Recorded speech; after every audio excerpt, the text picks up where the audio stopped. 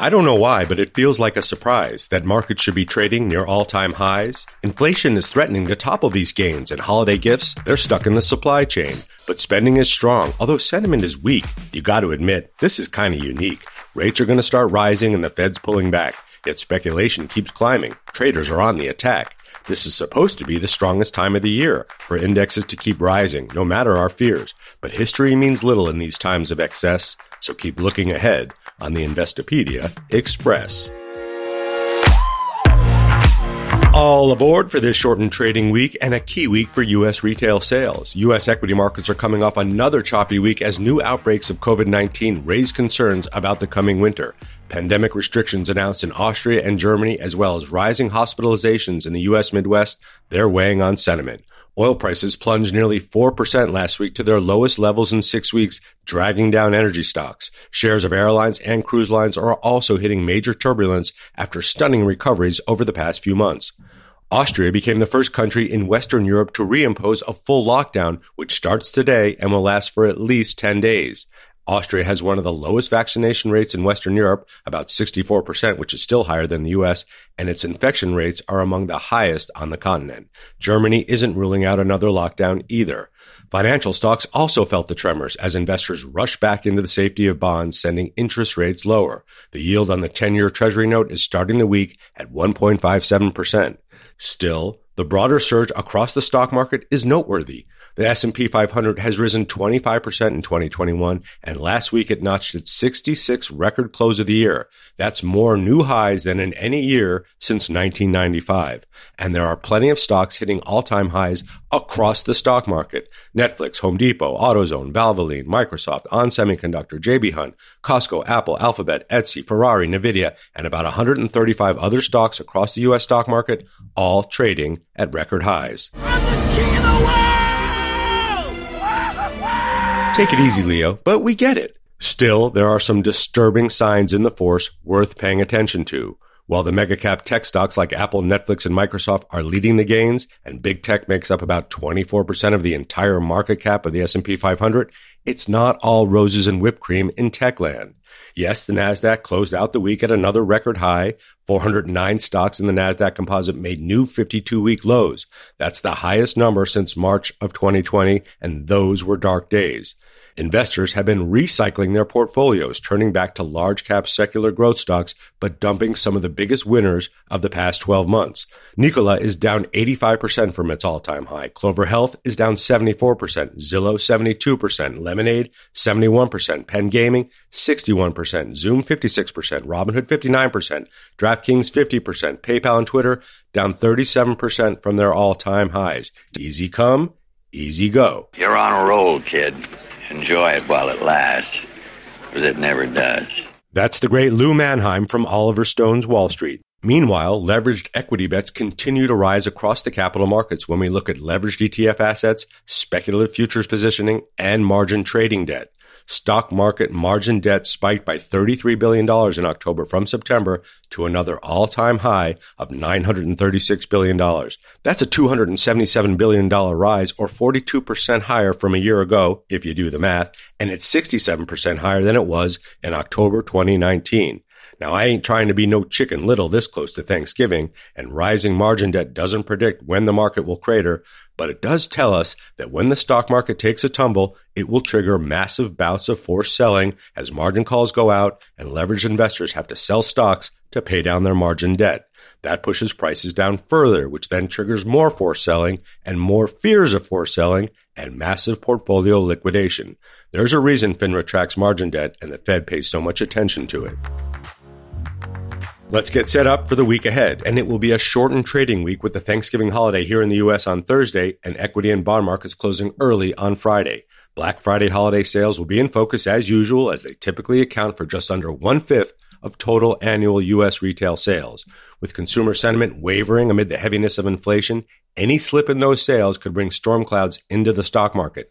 Holiday sales are expected to rise between 5% and 8% this year in the U.S., totaling some $1.3 trillion. The U.S. Census Bureau will release its report on durable goods orders for the month of October on Wednesday. Despite ongoing supply chain disruptions, Durable goods orders, which include home appliances, computers, and cars, among other items, they're expected to have risen in October after falling slightly in September. On Wednesday, we'll get an update on personal spending and income in the U.S. for the month of October, as well as the Personal Consumption Expenditures Index from the Bureau of Economic Analysis. It's a key measure of inflation, and it's expected to rise 0.6% after falling 0.3% in September. It's already 4.4% higher than last year. All of that economic news is going to be drowned out, though, when President Joe Biden makes his pick for the Fed chair. He may decide to leave current chair Jerome Powell in place or rock the boat and nominate Fed Governor Lael Brainerd to the post. Powell is a Republican, and he was President Trump's pick to lead the Fed. Brainerd is considered slightly more dovish among Fed officials and is said to favor waiting longer to wind down the Fed's bond-buying stimulus program. She's also focused on climate change and income inequality initiatives, two important themes in the Biden White House.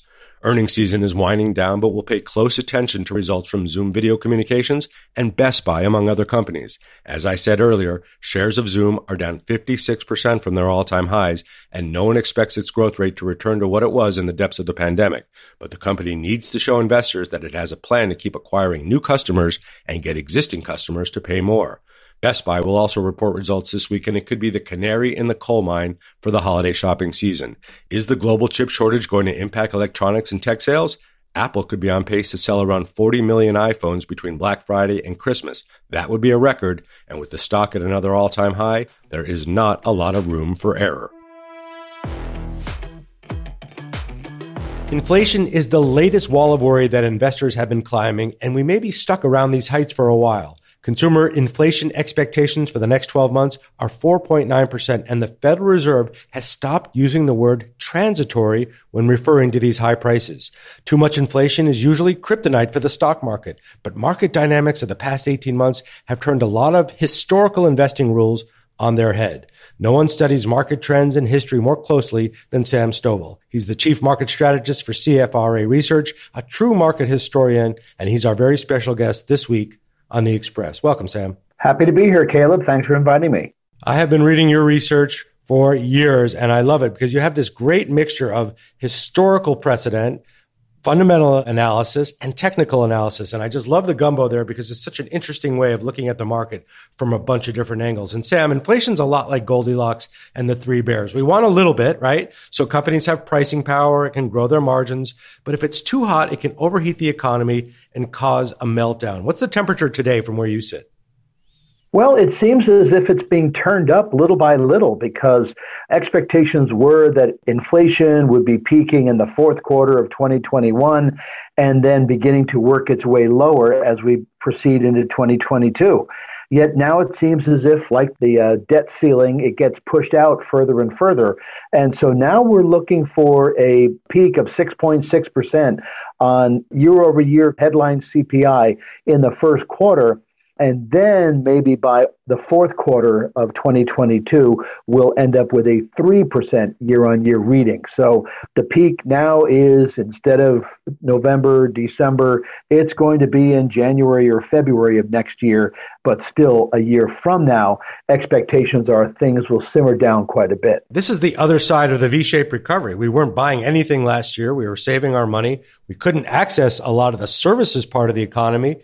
We have all this demand. Consumers have some money. The personal savings rate is very high. So this is what you get, plus the supply chain. But what else is contributing to this from your perspective? Well, I think it's the pent-up demand that we're also seeing, where consumers are basically saying, we want to get out there. We want to enjoy meals. We want to purchase things for ourselves, for our kids, etc.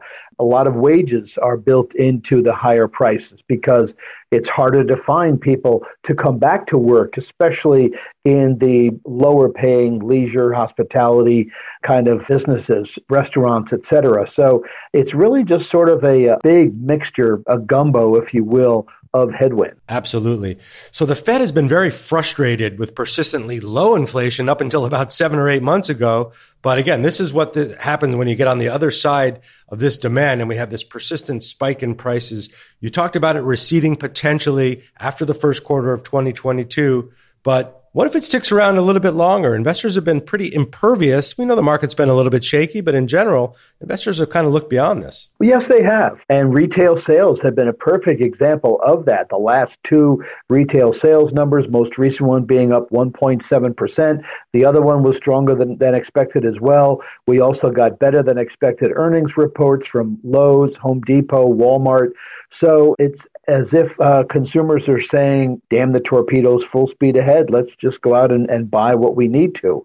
I've looked going back to 1950, and on a year-over-year basis, this is currently the sixth highest year-on-year reading for headline CPI.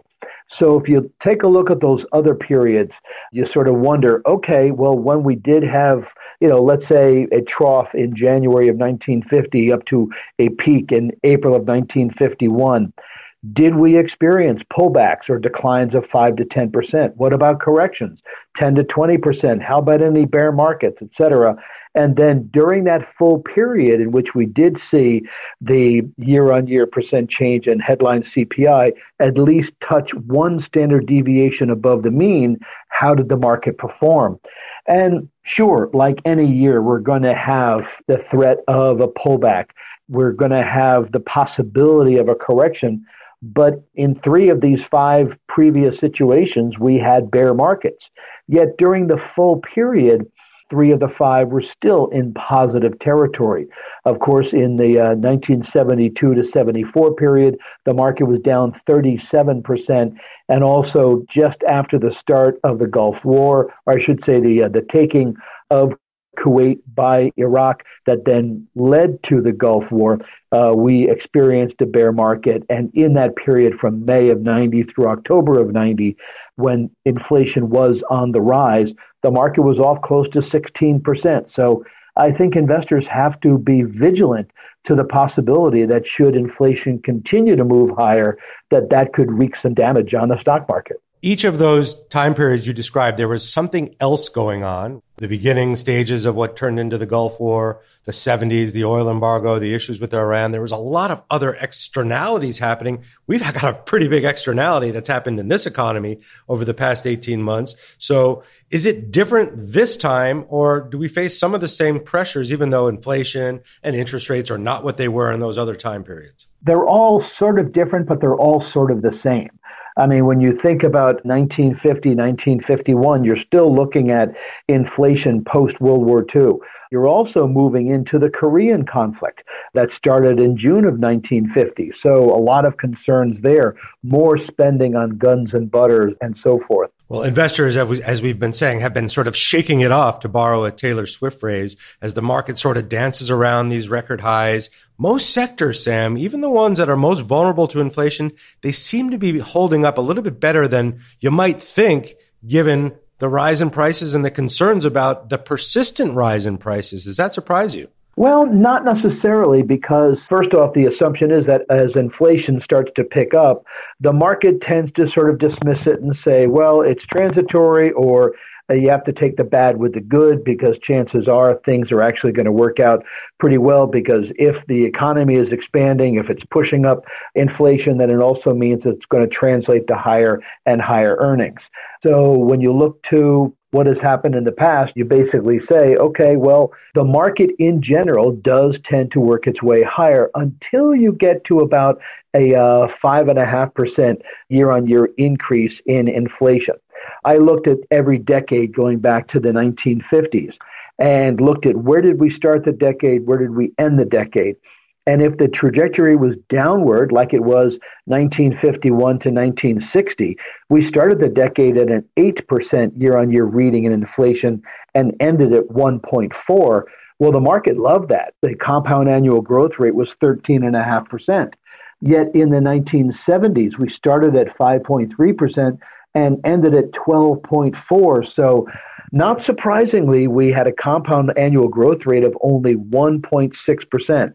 So inflation, it's one of those things where it depends on how long, depends on the direction, et cetera, before investors sort of give up the ghost and say, you know what, inflation is a problem that I will have to deal with. Duration and depth, so key when you're looking at it. And you're right, the longer it goes, the more it could potentially hurt. But Sam, you're a market observer. You've been watching all these new market participants come into the stock market over the past year, 18 months, for one reason or another. Some of them are traders and just trading meme stocks, but other people are actually in it, and in it in a more meaningful way. We have a record number of 401k millionaires.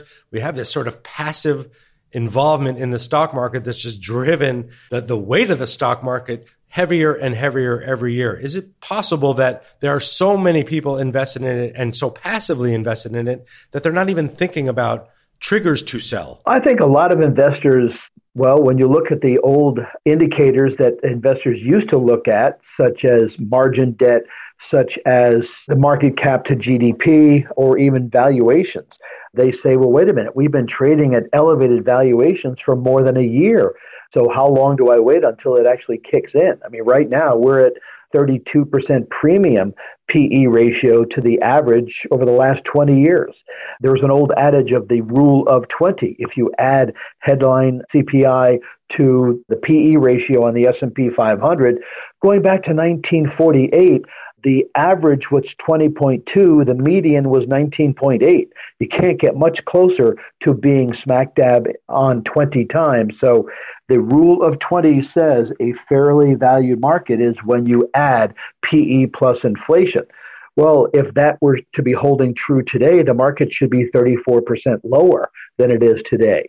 So I guess that's why John Maynard Keynes said that the market can remain irrational longer than short sellers can remain solvent. So in the end, valuations would be proven to have been excessive, but who knows when that end is. Absolutely. So what do you think individual investors care about more, Sam? The threat of persistent inflation, rising interest rates, budget deficits, or is it really just a matter of price and where they can find yield? I think it's the latter. It's so funny, but retirees always complain that, I don't really have any income to live off of. Well, income is a reflection of inflation. You could say, well, gee, I'd love to have a 5% coupon from a 10-year bond, but if that's the case, inflation's probably at 6 or 7 or 8%. So you're still going to be underwater. It just depends by how much. So I think that people, I've always been told, my father, when he managed money, would say, they don't really compare too much against the market. They just don't want you to lose them any money. So price is important. And also, if you are on a fixed income, you want to make sure you get a good dividend yield. So what you have to do is sort of corral yourself to make sure that you don't go too far out on the yield curve, being willing to take on excessive risk in order to get that higher yield. But I think investors are basically saying, you know what, if I'm an income-oriented investor, I want to make sure I get some good income. They've gotten it. Even the index investors have had a nice little ride, even though it's been bumpy at times since the market lows of March, April 2020. And Sam, as you know, there's a lot of speculation in the stock market today. When you look at the options activity, when you look at the meme stocks, the excitement over new IPOs, especially the EV makers, does it smell like irrational exuberance to you, or is this just a function of a lot of liquidity in the system, in the markets, low interest rates, and this insatiable investor appetite? Well, it certainly feels like over exuberance. I think when you have amateurism stepping into the investment marketplace, you do have to sort of wonder. It's sort of like Joe Kennedy or Bernard Baruch being told what stocks to buy by their shoe shine person. I've been getting calls by nieces, nephews, friends who have never invested before, asking me whether they should be buying GameStop, AMC, whether they should be buying Bed Bath & Beyond, and so forth. What about crypto? They always say, well, what do you think about Bitcoin? And I say, I haven't bid a coin since they took silver out of it. So, the question is, how would you value Bitcoin today? You can't really do it on a cash flow basis or whatever. So it's really just more of a FOMO, fear of missing out, kind of an investment at this point. I was listening on the radio and one of the announcers said, oh yeah, my 12-year-old today told me that we should be buying cryptocurrencies because they're the hot thing. Well, gee, if a 12-year-old is telling you what to do, maybe it's come down to the lowest common denominator. And as a result, that implies that almost everybody is already invested, and therefore there's no money left to push share prices higher. But with the liquidity that we do see on the sidelines, with interest rates being as low as they are, lack of attractive alternatives, et cetera, possibly there's still more money to help push share prices higher. Right. And there's FOMO, and then there's the greater fool theory. How much is the next person willing to pay for the asset I just bought? And you can look at that with stocks, but you can really look at it across cryptocurrencies and NFTs, things that are very hard to value through traditional valuation metrics, the stuff that you and I grew up on. It's just hard to put a price on them, but whatever somebody's willing to pay for it next is kind of what the price is, right? Oh, absolutely. And on the flip side, I've been trying to sell some high quality Victorian antique furniture, and nobody wants it. It's brown furniture. It's not what they want today. They want mid-century modern. So what I regard as very high quality craftsmanship, very few people are even willing to accept for free. It's like, well, I'll take it, but will you deliver? So yeah, it's all in the eye of the beholder. Yeah, maybe you should just make a non-fungible token image of your Victorian furniture. Maybe that would bring in a higher price. Sam, as we head into the sort of the home stretch of 2021 and going into 2022, how are you counseling investors, especially individual investors who, as we've said, have had a pretty good ride if they're just index investors, or if they're even just picking their own ETFs? How are you counseling them? Well, I continue to tell them to remind themselves of what is their goal, their time horizon, their risk tolerance. Being a certified financial planner, I try to be as pragmatic as possible. At the same time, I do look to history to say what will likely happen between now and the end of the year as we head into a president's second year in office, which I call the sophomore slump. But, good news first. From the market low in October to the end of the year, for every year since World War II, the market gained an average of 7.2% and was up in that period 92% of the time. So, you've had some pretty good runs along the way. And yes, there is this seasonal sweet spot that we are likely to experience once again. What the Stock Traders Almanac calls the strongest 6 months of the year is traditionally the November through April period. And in the second year of a president's term in office, it usually is up about 11.5%. But I do tell investors, watch out for the second and third quarters of midterm election years, because the uncertainty leading up to that election, usually first-term Democratic presidents lose 26 seats in the House and 4 seats in the Senate. If that were to occur this time, they would lose control of both houses of Congress. Wall Street might like that because it would end up with gridlock. And traditionally, the fourth quarter of the second year, as well as the next 2 quarters, are the best out of the 16-quarter presidential cycle because the uncertainty has been lifted. So as JP Morgan once said, when asked what will stocks do, he said they will fluctuate. And they certainly will, but usually they will do so in an orderly seasonal fashion. Right. And we know the political winds are as uncertain as ever right now. So if you're looking for other walls of worry, there's one there. There's one on inflation. There's one on interest rates. There's so many things to be concerned about. But if you've just decided that you can't handle it, you've missed out on some pretty good gains. Sam, you're such a terrific market historian. You have such good references to things that have happened in the past, and a student of the market still, even though you've been doing this for a few minutes. What's your favorite investing term? The one that you live by, the one that you love the most, that just speaks to your soul. We're a site of terms. What's your favorite? Well, the one term that I always like is that history is a great guide, but it's never gospel. Indicating that, yes, it's a great starting point, and people should not forget it, because even though today is different from 20 years ago, which is different from 50 years ago, the one thing that is consistent is human involvement. And until we come to a point when algorithms do all of the investing for us, you are always going to have investors who are greedy on the way up and very fearful on the way down. We're going to have the escalator bring us up in the bull market, but the elevator bring us down in the bear market. And so when you do have emotions in investing, then you are going to end up with very large swings and capitulations on both ends of the bull and the bear market. And that's the whole thing about being a long-term investor. You got to be able to deal with the ups and downs. And you are so good about counseling that and so good about educating investors and have been for years. Sam Stovall, the Chief Market Strategist for CFRA. So delighted to have you on the Express. Thanks for joining us. My pleasure, Caleb. Thanks again. It's terminology time for us to get smart with the investing term we need to know this week. This week's term comes to us from Les in Kingsport, Tennessee, a lovely town there straddling Hawkins and Sullivan counties. Les suggests moral hazard this week, and we like that term because it has a few applicable meanings. According to Investopedia, a moral hazard occurs when one party in a transaction has the opportunity to assume additional risks that negatively impact the other party. The decision is based not on what is considered right, but what provides the highest level of benefit, hence the reference to morality. This can apply to activities within the financial industry, such as with the contract between a borrower or lender, as well as within the insurance industry. But moral hazard can also be applied to policy decisions, like monetary policy decisions. For example, if investors believe the Federal Reserve will always lower interest rates and resort to quantitative easing every time the economy stalls or falters, they'll continue to take risks, sometimes beyond their means. If they feel like they'll be bailed out no matter what, they abandon moral hazard, and that, my friends, can have dangerous consequences. Great suggestion, Les. You'll be getting a pair of the always classy Investopedia socks to wear out to your next trip over to Pal's Burgers and Shakes for a combo. We're going to let President Ronald Reagan take us out again this week. Here's the president in his address to the nation on the economy on February 5th, 1981. Inflation was over 10% and the federal deficit had just topped $1 trillion.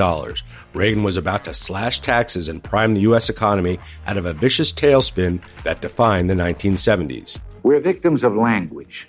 The very word inflation leads us to think of it as just high prices. And then, of course, we resent the person who puts on the price tags, forgetting that he or she is also a victim of inflation. Inflation is not just high prices. It's a reduction in the value of our money. When the money supply is increased, but the goods and services available for buying are not, we have too much money chasing too few goods. That's a pretty good explanation of the inflation phenomenon by the former president. Hey, we know that Thanksgiving is going to be a little more expensive this year than last year, but it's the gathering of family and friends that we should be grateful for, and that's always worth a few dollars more. Bring the gratitude with you to the table if you're celebrating this week, and I sure am grateful for all of you riding along with me on the Investopedia Express. We'll talk again a little further on down the line.